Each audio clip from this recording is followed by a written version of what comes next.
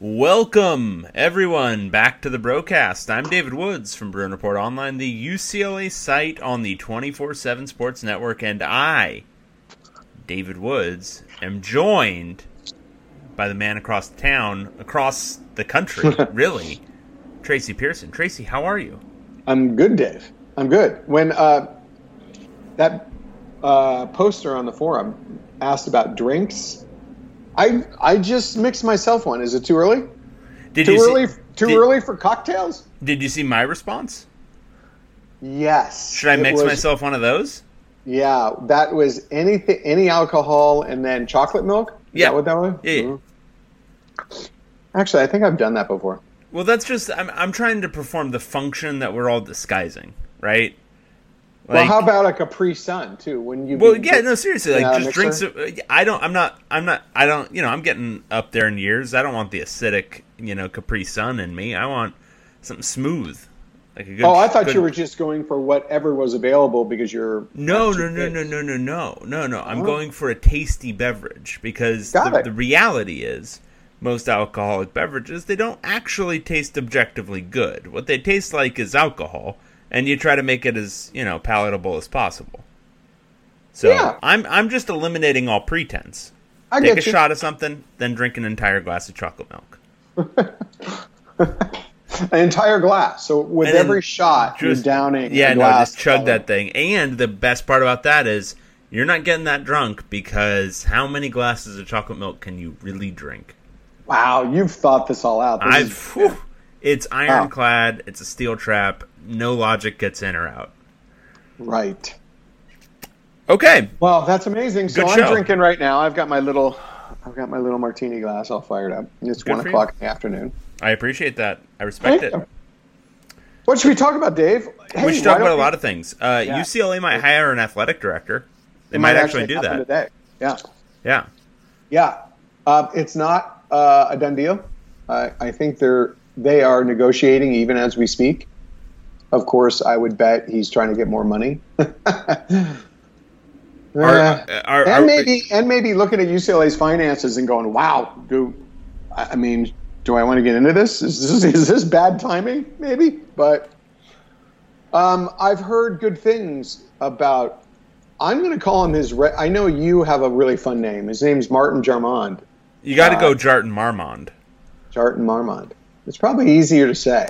So I think when you get really into the Spoonerisms, where you start reversing things all the time and you just get, I think it breaks your brain. Because I can't actually just look at somebody's name and say, oh, that's their name. It's always like a subject we're going to talk about later. Kevin Dirkwood. How about the thing in your car that you hit a button and it makes your seat warm? What's that? A wheat stormer? A heat seater. A heat seater. Oh, okay. But it's a seat warmer. It's not a seat heater. Nobody calls it a seat heater. It's a seat warmer. It's a wheat seater. A wheat stormer. Sorry. Okay, I'm sorry. We do call it a heat seater, but I'm sorry. You're Tracy Tierson. I like that though. That is pretty good. That actually sounds kind of good. That sounds like a Hollywood star from the 40s. Yeah, I think so. What are you? Mine's not any good. Mine's bad. Just wave duds. That sounds like something you'd buy in Smart and Final. Yeah, no, it's not good. And then we've got Kip Chelly, which is a common one that everyone knows. Yeah, they like to do that, don't they? Yeah, and then Crick Monin. Crick Monin's pretty good. Oh, that's good. That sounds like an old Hollywood star too. Yeah, there's a lot going But on. Martin Jarmond, people have asked me my opinion, and I don't want to give an opinion until I actually have one. Isn't that a novel idea? Yeah, so when I was looking at I wasn't into evaluating these lists 3 months ago because whatever, you never know how these things are going to shake out, especially at UCLA. But when it started to, you reported I think a few days ago that it was starting to coalesce around a few candidates, then I started to actually look into them, and I'm like, Desiree Reed-Francois, okay, she actually has a resume.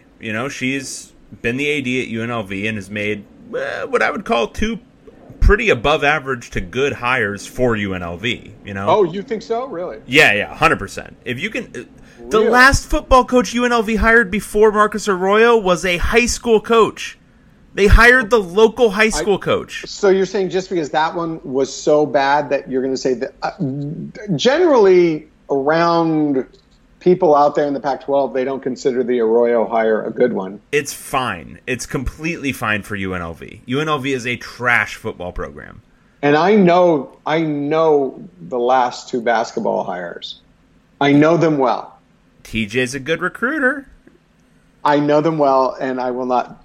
Yes, I like TJ and Marvin Menzies. I'll just say I like those guys. He's a good recruiter. That's all I'm going to say. And he did an okay job at South Dakota State. It was fine. Okay. But I guess the point is, these weren't like awful hires for UNLV. It's UNLV. It's a lower tier Mountain West program. And before that, she had a big hand in hiring Justin Fuente at Virginia Tech, by all accounts. So I was okay.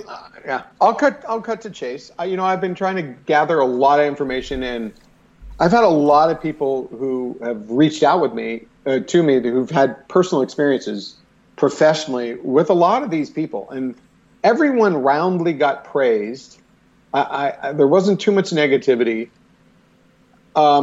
And I'd say that Desiree Reed-Francois was given some praise, but she was also criticized with some different situations. That everything I'd heard about her, except a couple of little criticisms, but how, like what you were saying, sounded good except this. And she was the only one that I heard like critical things about. I've heard a lot of good things about Martin Jarmond. The only reservation is people would be scared that he'd be jumping to the Ohio State athletic directorship as soon as it opens up.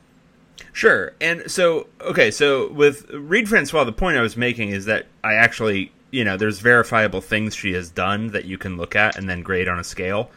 With Jarmond, and this speaks, I think, to your original point, which is it's kind of tabula rasa. Like I don't really know. He just made a football hire, this Hafley dude from Ohio State, who's well thought of. But a lot of young coordinators are well thought of because everyone thinks they're getting the next whoever that LSU guy was, Brady. Everyone thinks they're getting that guy. He was like a co-defensive coordinator at Ohio State, getting hired as the head coach of a football program in a Power 5 conference. Is that a good hire? Maybe. But, can anybody have any real idea at this point? So, he's done that, so you can't really judge that one. And he's well thought of. He's a 39-year-old athletic director, so clearly he's well thought of at a Power 5 program. But I have no idea, It's a bunch of Boston College people saying, yeah, we like him. Okay, great. That's awesome. I talked to a lot of people. Just in doing this job, you get connections at other programs. I talked to people at other programs. Some of them ranged of programs that had people who were candidates for the UCLA job. Some of them ranged from, it wouldn't be that big of a blow if this person left, to, a lot of people around here would like it if UCLA took this person off our hands. The source I have at Boston College was saying everyone around here is really, really depressed over him potentially taking the UCLA job. So just from that standpoint, not hiring, but an opinion of people within the athletic department, that kind of says something, I think. I know he has connections at UCLA, people who work there that he'll be able to lean on, and which will help with his transition too. I heard he's very, very personable, very charismatic, will be good, does well with donors, does that whole thing, the glad handing part really well. So there's that. Yeah, and that's all good. I mean, I think it checks a lot of boxes. I guess the only trepidation I really have is that he just hasn't done it very long. Absolutely. And, they hired Dan Guerrero, who had done it for some time, but hadn't had any experience basically manning a football program. And at least Jarmond has, the years at Boston College. And then on top of that, obviously being at Ohio State is clearly good football experience. So I think it's good. I think this is all whatever ends up being the result. Well, I shouldn't say that. Assuming it ends up being Jarmond or even it sounds like Reed Francois withdrew her name, but if it had ended up being either two of those, I think you could make probably an objective case that it's the best hire they've ever made at athletic director. Like from at time of hire, what their resume actually showed, because UCLA's made a habit of either hiring internally or hiring somebody who had no experience running a major FBS program. That's kind of been their MO for the longest time. So hiring somebody outside who's actually an athletic director, who's actually on, because, whatever the buzz is on Reed Francois, she's largely acknowledged as somebody on the upswing of her career. Hiring one of these people, that's pretty cool. That's something good that UCLA is doing. And I was looking at some USC message boards talking about Jarmond and the potential that UCLA might hire him, and a lot of other schools are saying, "Oh crap, this is a guy who I would have wanted USC to hire, or I would have wanted X to hire." So that doesn't suck. Yeah, and he is going to be challenged. He's coming into an athletic department. With some unprecedented challenges, not only from the pandemic, but the economic dire situation of that $19 million deficit from last academic year. And now, wow. I've heard some numbers thrown around. If UCLA doesn't play its football season, it could go northward of $50 million debt. And he would have to dig out this program from that. But on the other hand, just like with all coaches, they want to go to a place where it's pretty low. Expectations are low. So whatever you do, you're just basically going to improve it. That's kind of so. There is that. He'll have that. Yeah, and it'll be interesting to see, how he handles, and again, assuming he gets hired, but it'll be interesting to see how he handles inheriting, somebody with the name of Chip Kelly, how he manages that situation, even outside of the COVID and budgetary concerns, because a lot of times when ADs come in, they give it basically a year and then they start cleaning house, and is he going to have that luxury? Is he going to have that liberty with the budget issues being what they are? And but that situation might come to a head pretty quickly. Like if UCLA does play this year and it is a bad year, well, things might have to take they might have to go a certain way, and it's going to be really interesting to see how anybody handles it, but certainly somebody who's still relatively new in the world. That's a good segue for what we should talk about next, is the likelihood of a Pac-12 season. I've been talking to a lot of Pac-12 sources. I have a story that's coming pretty soon.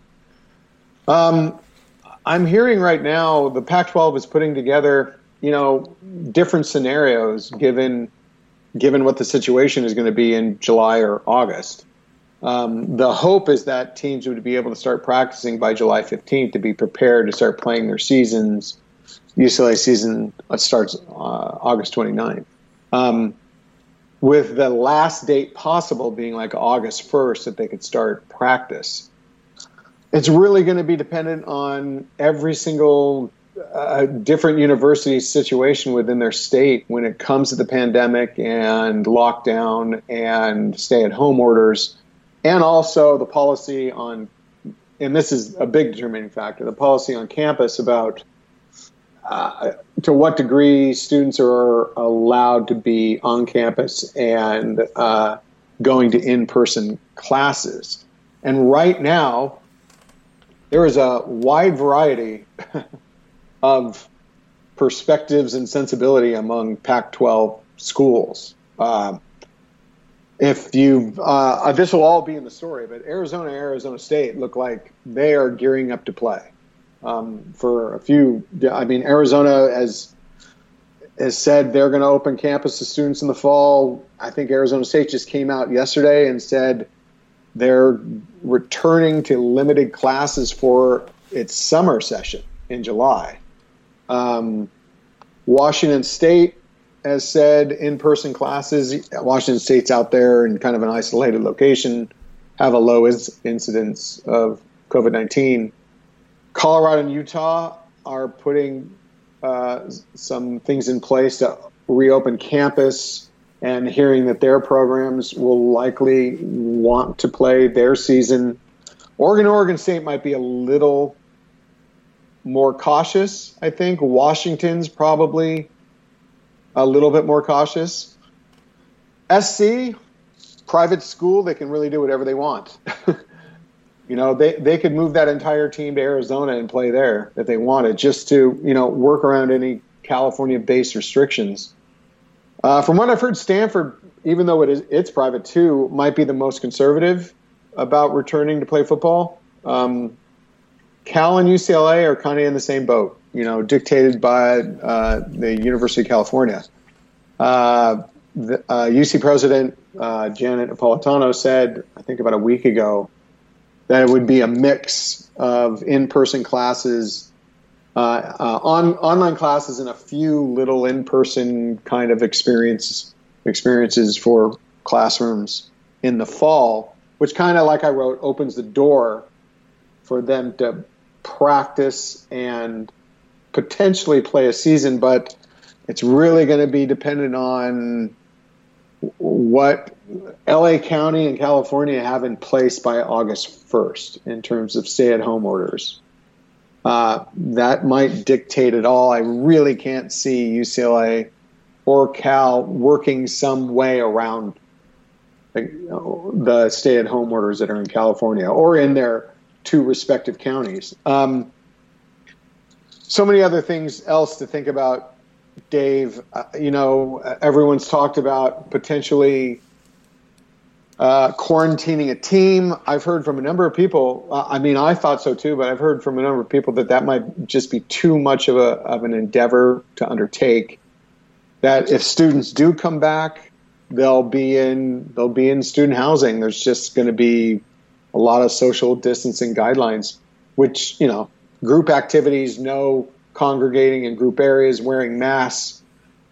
You and I know that's just not going to keep students anywhere from socializing within 6 feet. So there's so many other things to consider. Testing, whether state of California will be up and running with a high quality test, affordable test, quick turnaround test, whether UCLA would even take that on to test its players on a regular basis. So much. And we're not even getting to the point of will fans be able to go to the games. I think that's going to be a late time decision, probably by the Pac-12 and by different programs. And then all the scenarios for the schedule is also, they have a few different, a 9-game schedule, which is only Pac-12 games, a 10-game schedule, which is adding one additional Pac-12 game. UCLA would have to add either Washington or Oregon. And then an 11-game schedule, which would be a 10-game conference slate, and then one non-conference game. I haven't heard from anyone that the idea is being thrown around what Clay Helton said when he came out of that little webinar, that there was the possibility of dropping, of playing an 11-game schedule of all conference teams. I haven't heard that from anyone else. We've only heard that from Clay Helton. So that's where it is right now. So I know you're going to have a lot of opinions about this. Go. I think it's all very nice to have ideas about things many months from now. And I don't think anyone can have any freaking clue whatsoever right now about any of it. I think you can have all the contingency plans in the world, but if the seroprevalence studies that have come out in Europe and Indiana in the last few days are in any way accurate, meaning that, so in Spain, they did a whole big countrywide test to see, how prevalent this virus was, and they came out with roughly 5% of people had it. They did the same thing in France, and it's roughly the same, a little bit lower. And they did the same thing in the state of Indiana, the great state of Indiana, and it was 2.8%. So you look at all that, and you say, okay, well, we just had 2 really screwed up months. We still don't have a vaccine or anything close to it. We're basically just kind of opening up. We're doing this government-led opening up, which isn't actually creating any of the opening up that they're talking about. Like Georgia's still, most people are still staying home. Workplaces have not really opened. But you've got all this stuff happening, and so say it starts to thaw a little bit over the summer, cases are going to rise again. They just will, because we're no closer to herd immunity or anything like that. Like all the speculation that we're like somewhere north of 50% people have had it, it's nonsense. And there's no proof that having antibodies even creates immunity. They pretty much know it will, at least at some level, like at some short-term level, like which for that sort of thing is a couple years probably. They know it will, but the thing is, just not enough people have gotten it anywhere close to it.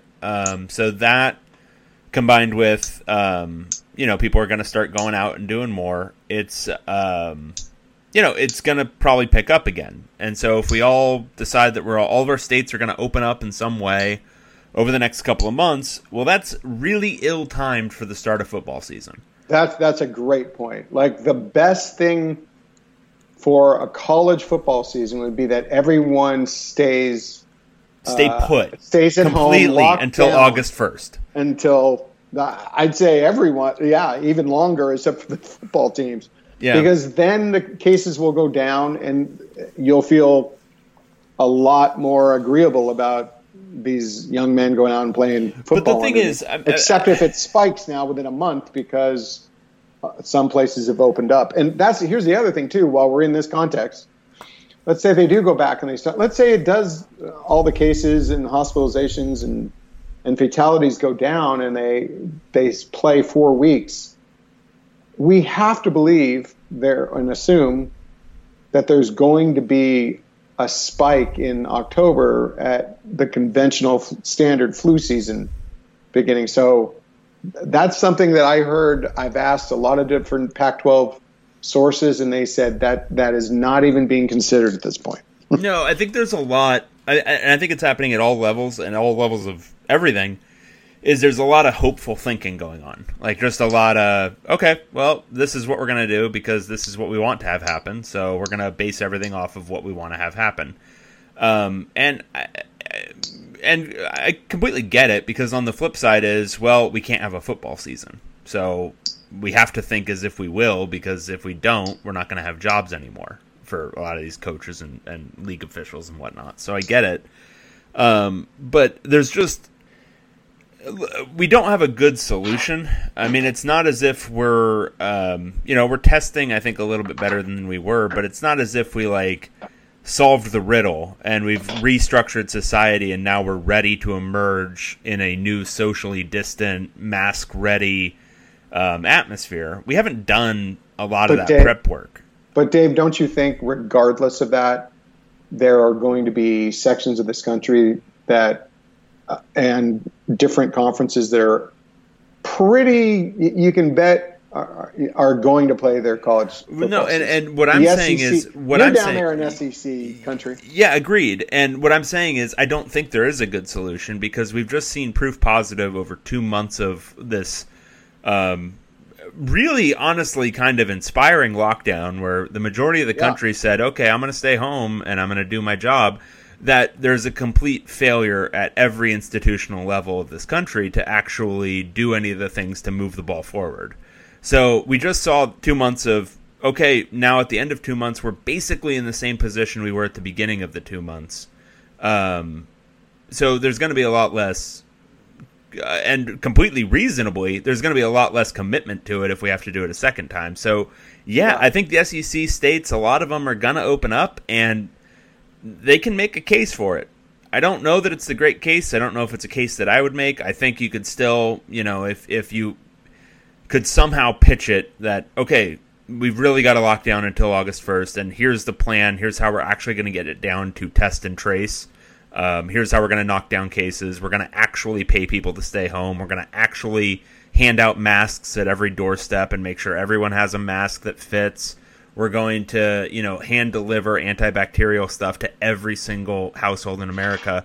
Like, if we're actually going to do that stuff, then you could make a case to lock it down for another couple months. But we didn't do any of that stuff. The way to do that in SEC country is to tell them, if you all do this for another month and a half, you'll have a much better chance of having an Alabama football season. This is why it's so frustrating, is because there was pretty universal buy-in to this whole idea. There was. And there still is to an extent, but it's not as strong, but there was. I mean, any polling that was looking at it was saying, yeah, we're committed to locking down for a couple months. But there was none of the institutional support. And it's a failure at all levels. I'm not trying to point fingers at any kind of partisan thing. I think it's a failure at a lot of state levels, including California. Why California hasn't delivered masks to everyone is beyond me.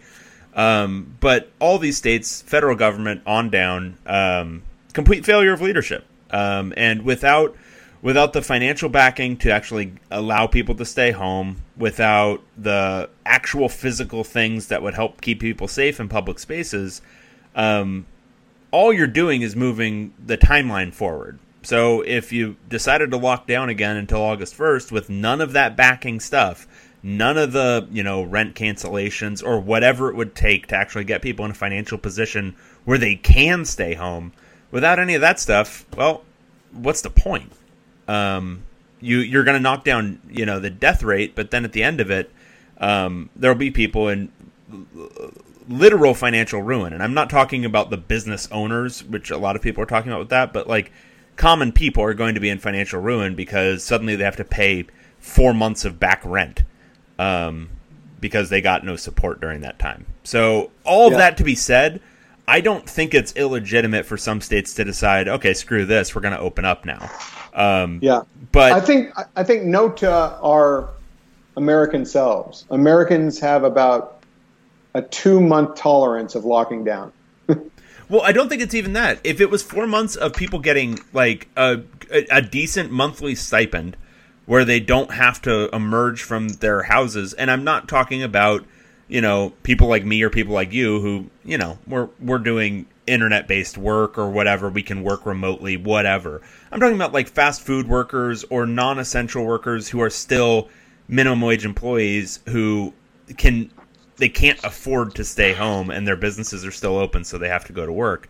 If we could actually pay those people to stay home, you might have actually been able to knock this down. Right, but I think given all of those things, all of those factors that are endemic to this, I don't think the United States will necessarily ever improve its ability to mount something like this. No, so failed state. I think it's 2 months. It's 2 months.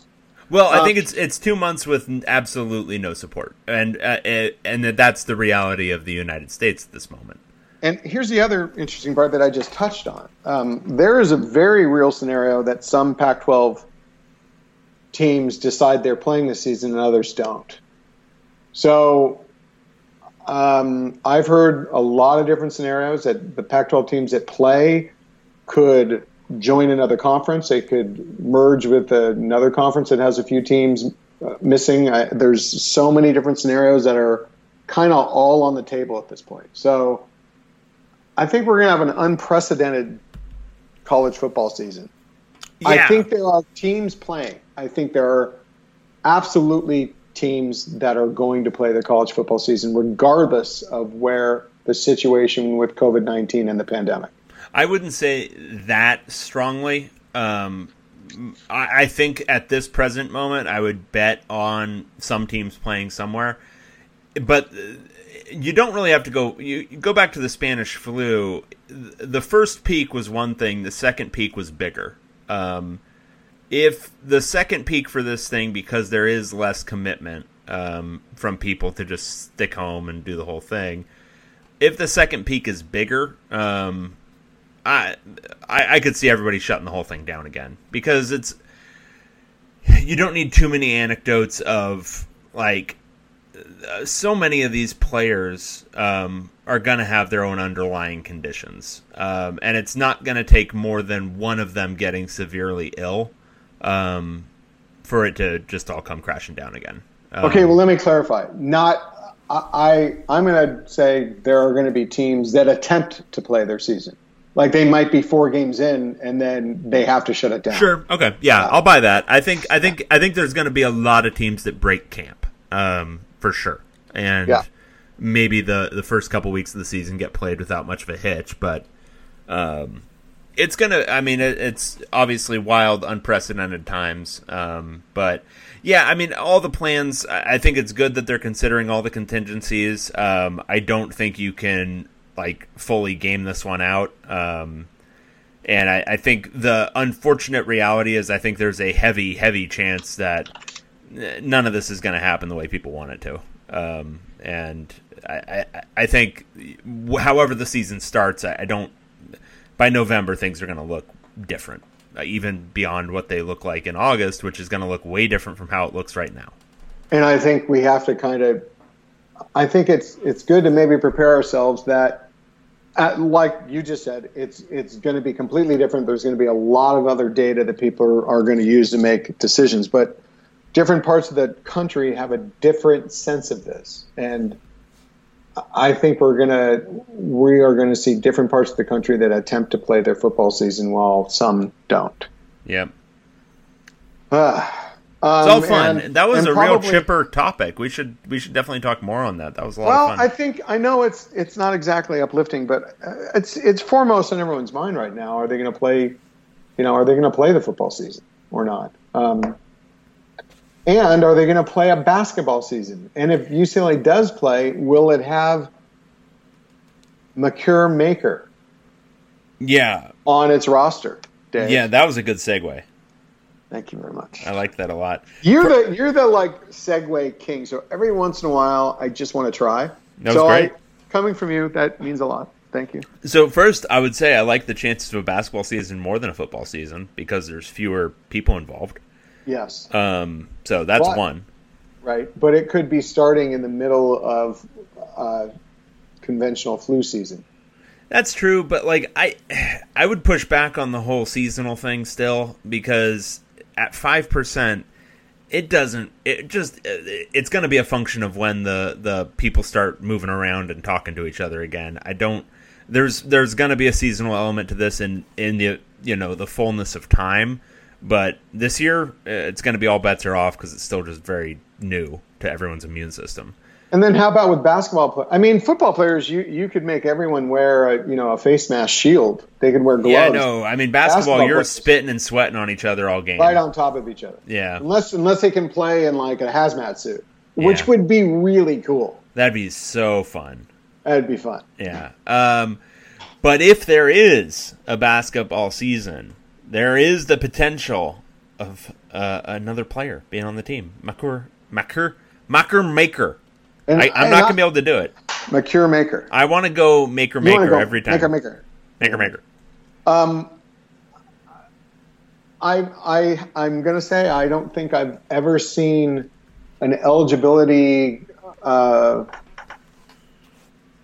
situation like for this recruit. And maybe I've been doing this so long I've forgotten some of them, but I don't think I've ever seen someone who is considering going pro. His name's in the draft, but he's considering going to college and taking his name out of the draft. And it's dependent on whether he gets eligible, really. And he doesn't need the money. He's not going to the NBA for the money right now because he's taken care of by his cousin, Thon.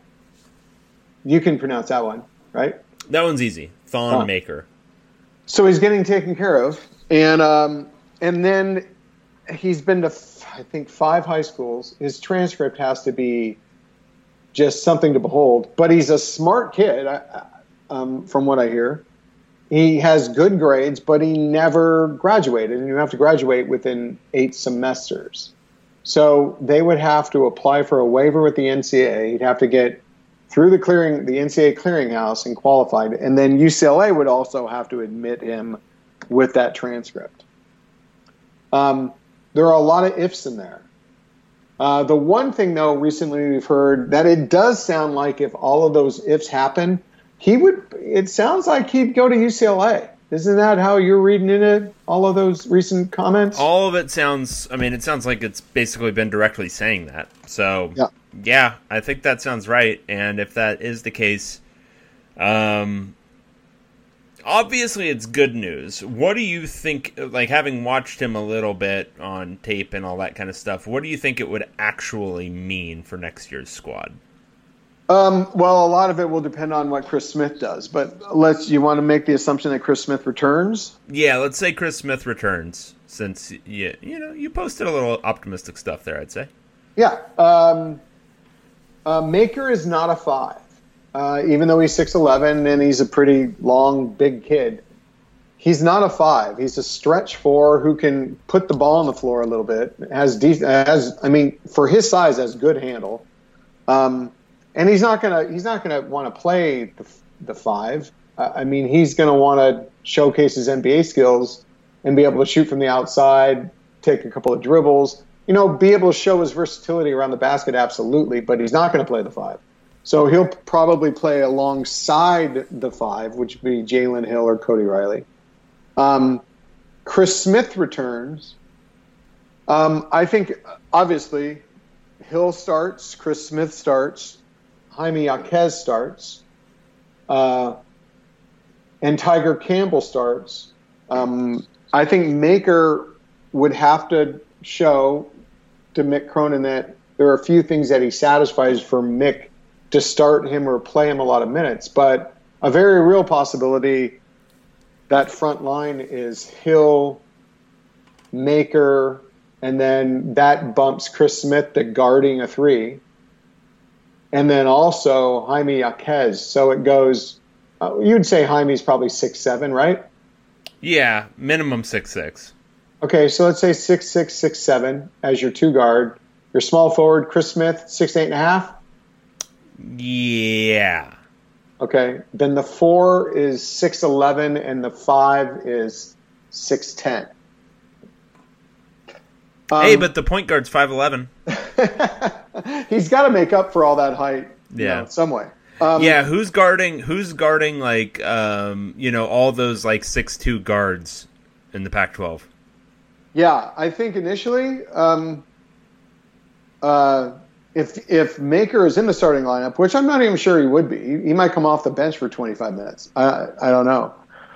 You have your usual suspects on the roster who are guarding those 6'2" guards.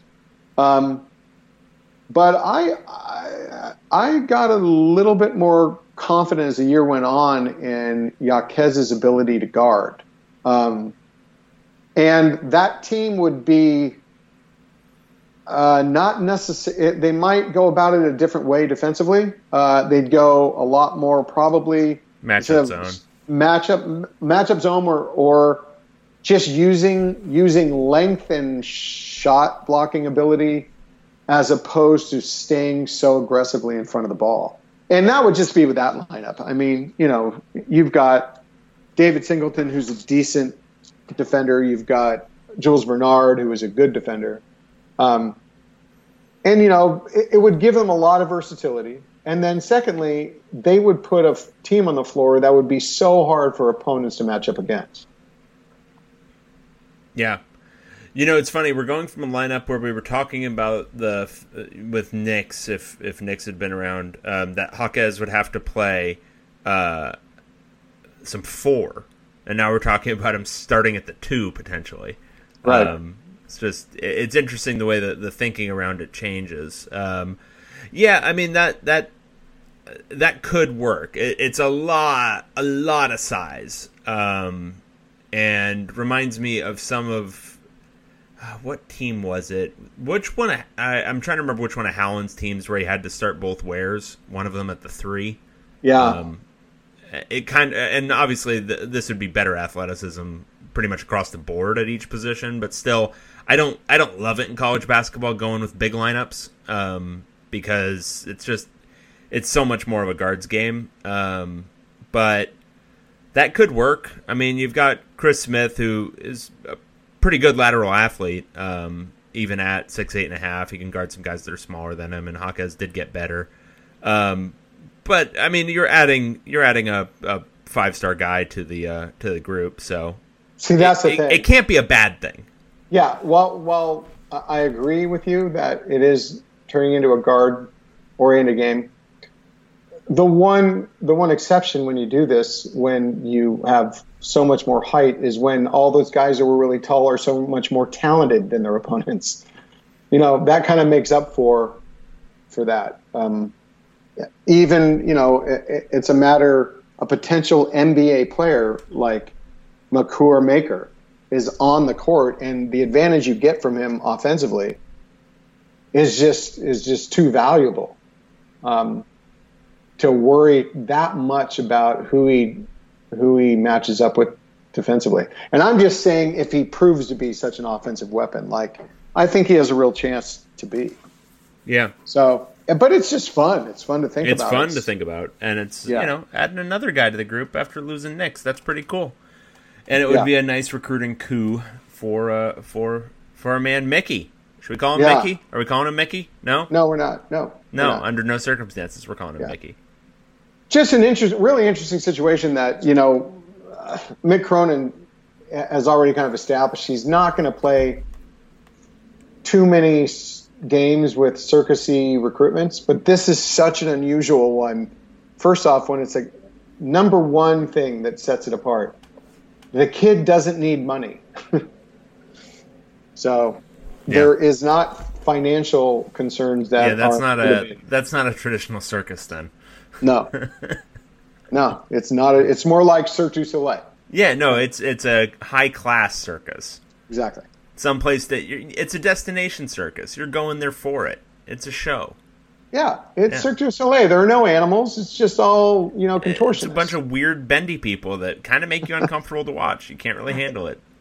I did not love Cirque du Soleil because it bothered me. It really bothered me. Especially the contortionists. The ones who were full on my spine is bending this way now, the same way it bends forward, and I didn't like that. I haven't seen a lot of Cirque du Soleil, but the original Cirque du Soleil, remember, it was in a tent in Santa Monica. Yeah. Right next to that. And that was a lot of bendiness going on. I saw the Cirque water du Soleil, one. Love, Love, the Beatles one. That was good. I saw the water one at Bellagio last year. Oh, what's that? O? O. And it was a bunch of cool jumps and flips and all that kind of stuff, but they have this one part with a bunch of contortionists doing their thing, and I had to look away. I couldn't handle the contortionists. You're literally squeamish about contortionism. Yeah, I can't watch it. I can't look. I can't think about it right now. I'm having to close my eyes trying to wipe out the memories. Wow. So if you were ever captured by a foreign government and needed to be tortured, they just should bring in some contortionists for you to watch. Yeah, that would do it. Or try to bend one of my things the wrong way. I'd be oh, no, don't even put your hands on me to do that. You can punch me all day, just don't bend me in a weird way. Yeah, remember Greg Hicks had a thing for blood. Remember, it just to make it makes him really squeamish. And I have adult onset claustrophobia. Ooh.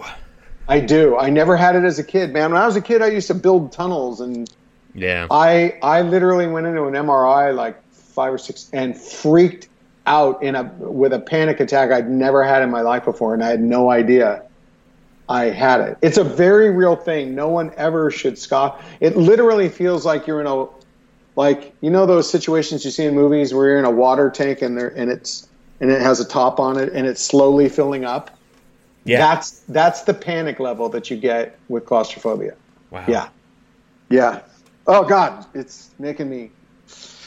I gotta take another drink. Yeah, things are going well. Things are going well here at Team Bro. COVID-19, claustrophobia, panic attacks, Devin Kirkwood, and contortionism. UCLA's biggest commitment to date. They've only had 3, but overall, let's give UCLA some props. The last few weeks, kind of an uptick, you would have to say, in their recruiting. Do you have to say it? I do. I have to say it. Kirkwood was a much sought after guy. He chose to stay home. They're doing better with a number of guys than they were just a month ago. So yeah, I have to say it. What was so interesting about his recruitment, and Greg Biggins wrote that whole backstory about how other programs really effectively used some negative recruiting to almost shake loose Devin Kirkwood from his verbal commitment to UCLA. What do you think about that, Dave? I mean, do you want to know what I think about it? I think I do. Okay. Here's what I think about it. I think a lot of close friends of Devin Kirkwood told him the honest truth about Chip Kelly, and that is that's what happened here. And the good recruiting by Ethan Young and Chip Kelly that they were able to swing him back around. Excellent. You got to give that credit, man. When you get negative recruited and they literally and then you've got to win him back over Zoom. That's the best recruiting job Chip Kelly's ever done. I'd love to get a tape of that Zoom of Chip Kelly given that pitch. Yeah. You know? I've heard from a few people that he's very, very personable over Zoom. Yeah, well, he was on that Zoom call with the Pac-12. Maybe that should be something. Even when there's a vaccine, he should make Zoom calls a regular thing in recruiting.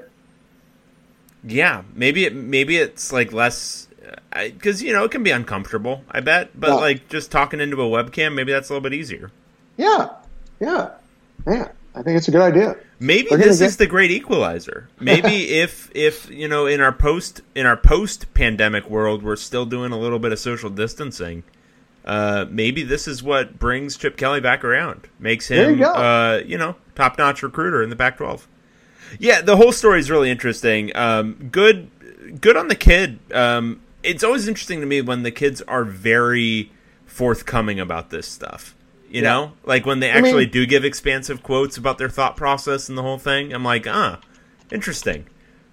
That's what makes this whole job. I mean, this is why we do recruiting quite a bit, is not only for fans to get very involved in the talent they're going to get, but the stories. And one of the interesting stories really is to know the facts of what's going through a kid's mind, because I think most people, and I admit, I know you might not say it, but I find it pretty fascinating on the whole concept of a 16 and a 17-year-old having this whole fleet of men, 50-year-olds, pitching them these sales pitches to convince a 17-year-old and his deluded family.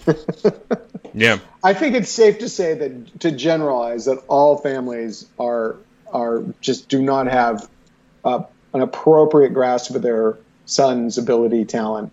No. And that whole process, and to see something like this, to get a real glimpse into how it works, makes it really interesting. Yeah, I give Devin Kirkwood a lot of credit for being forthright about that. One caveat, though, as Greg Biggins said, UCLA is going to have to win. The recruitment is probably not over. They're going to have to good showing in 2020, or maybe no showing.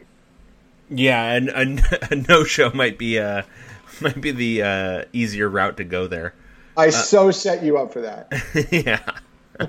Well, no, I was thinking about it. If they eliminate non-conference play and it's just 9 conference games, that sets up great for Chip Kelly, right?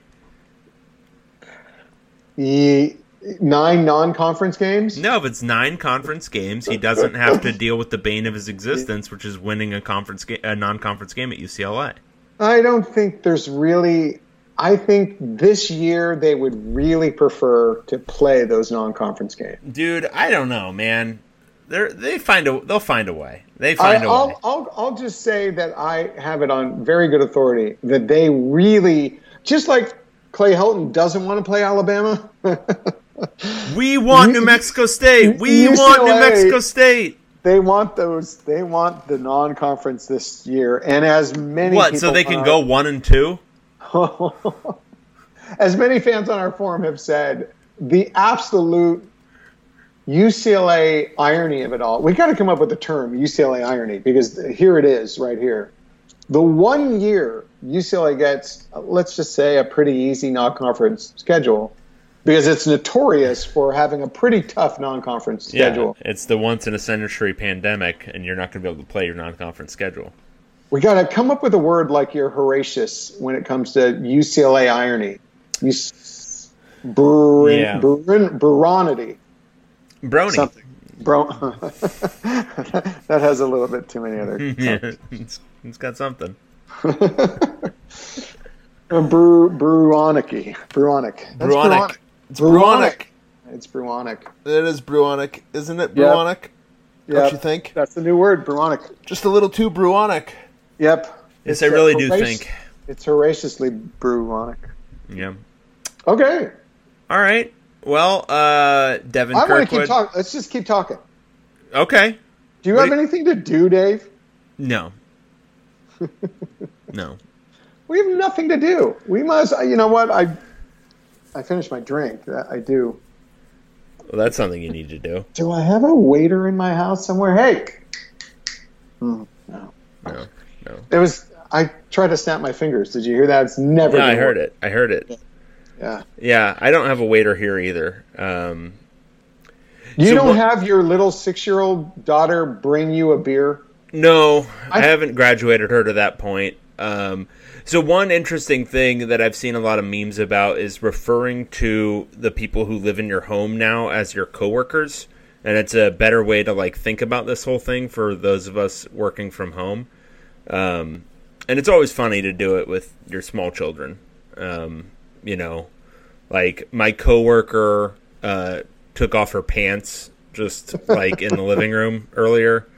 I see no difference from when I ever worked in an office. That's right. What I would have said. My coworker won't stop screaming at the top of her lungs for no apparent reason. Again, something we've all experienced in an office. One of my coworkers hit my other coworker because she wouldn't give her a toy. One of my coworkers flung her feces across the room. They're not monkeys, Tracy. Come on. I just like saying flung feces. No. What would be your thing? Say it. Flung feces. Fung fleeces? Yeah, you'd probably go with a. Yeah, you'd probably go with a fing flussies, something like that. Good. It's a tough one because whenever you've got the same letter, it just doesn't work as well. You've got to use the same first sound over the other one. It's tougher. It's not unworkable. Oh God, no! That's what I'm talking about. It's a full brain-breaking exercise. Okay. You just start sitting there, you're in a meeting and you hear somebody's name for the first time, and you're like, "Oh, what's that in reverse?" And then you think of rules for it. Oh, well, you can't, if it's an AA, you just can't do it. But then you're like, wait, maybe I can do it with the first sound. And then you figure out a way to do that. And then suddenly it's just, you're off to the races. But it's brain-breaking. I can't think of some people's names without just doing it. Okay, do this one.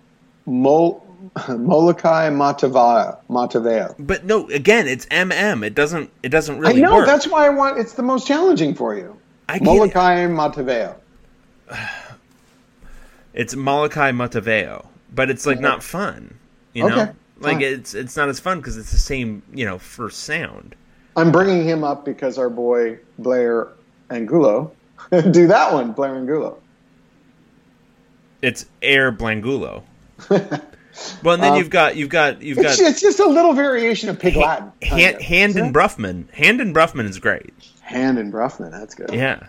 No, Handon Bruffman is he's like an enforcer for somebody in the 20s. Air Bangulo? Is that what it was? Yeah, Air Bangulo. Air Blangulo. He just put in a crystal ball for Molokai Mataveo. So there you go. Yeah. There you go. See? On the upswing. Football recruiting. They're not necessarily doing well with a lot of other guys, but they're doing better with their targets. Let's put it that way. Yeah. That's great. It's really great. Okay, that's enough. I need another drink, and I can't get it from here. So No. That's a good enough reason to stop this podcast. All right. Well, for Tracy Pearson, I'm David Woods, Bruin Report Online. We will talk to you again next time. Stay safe out there.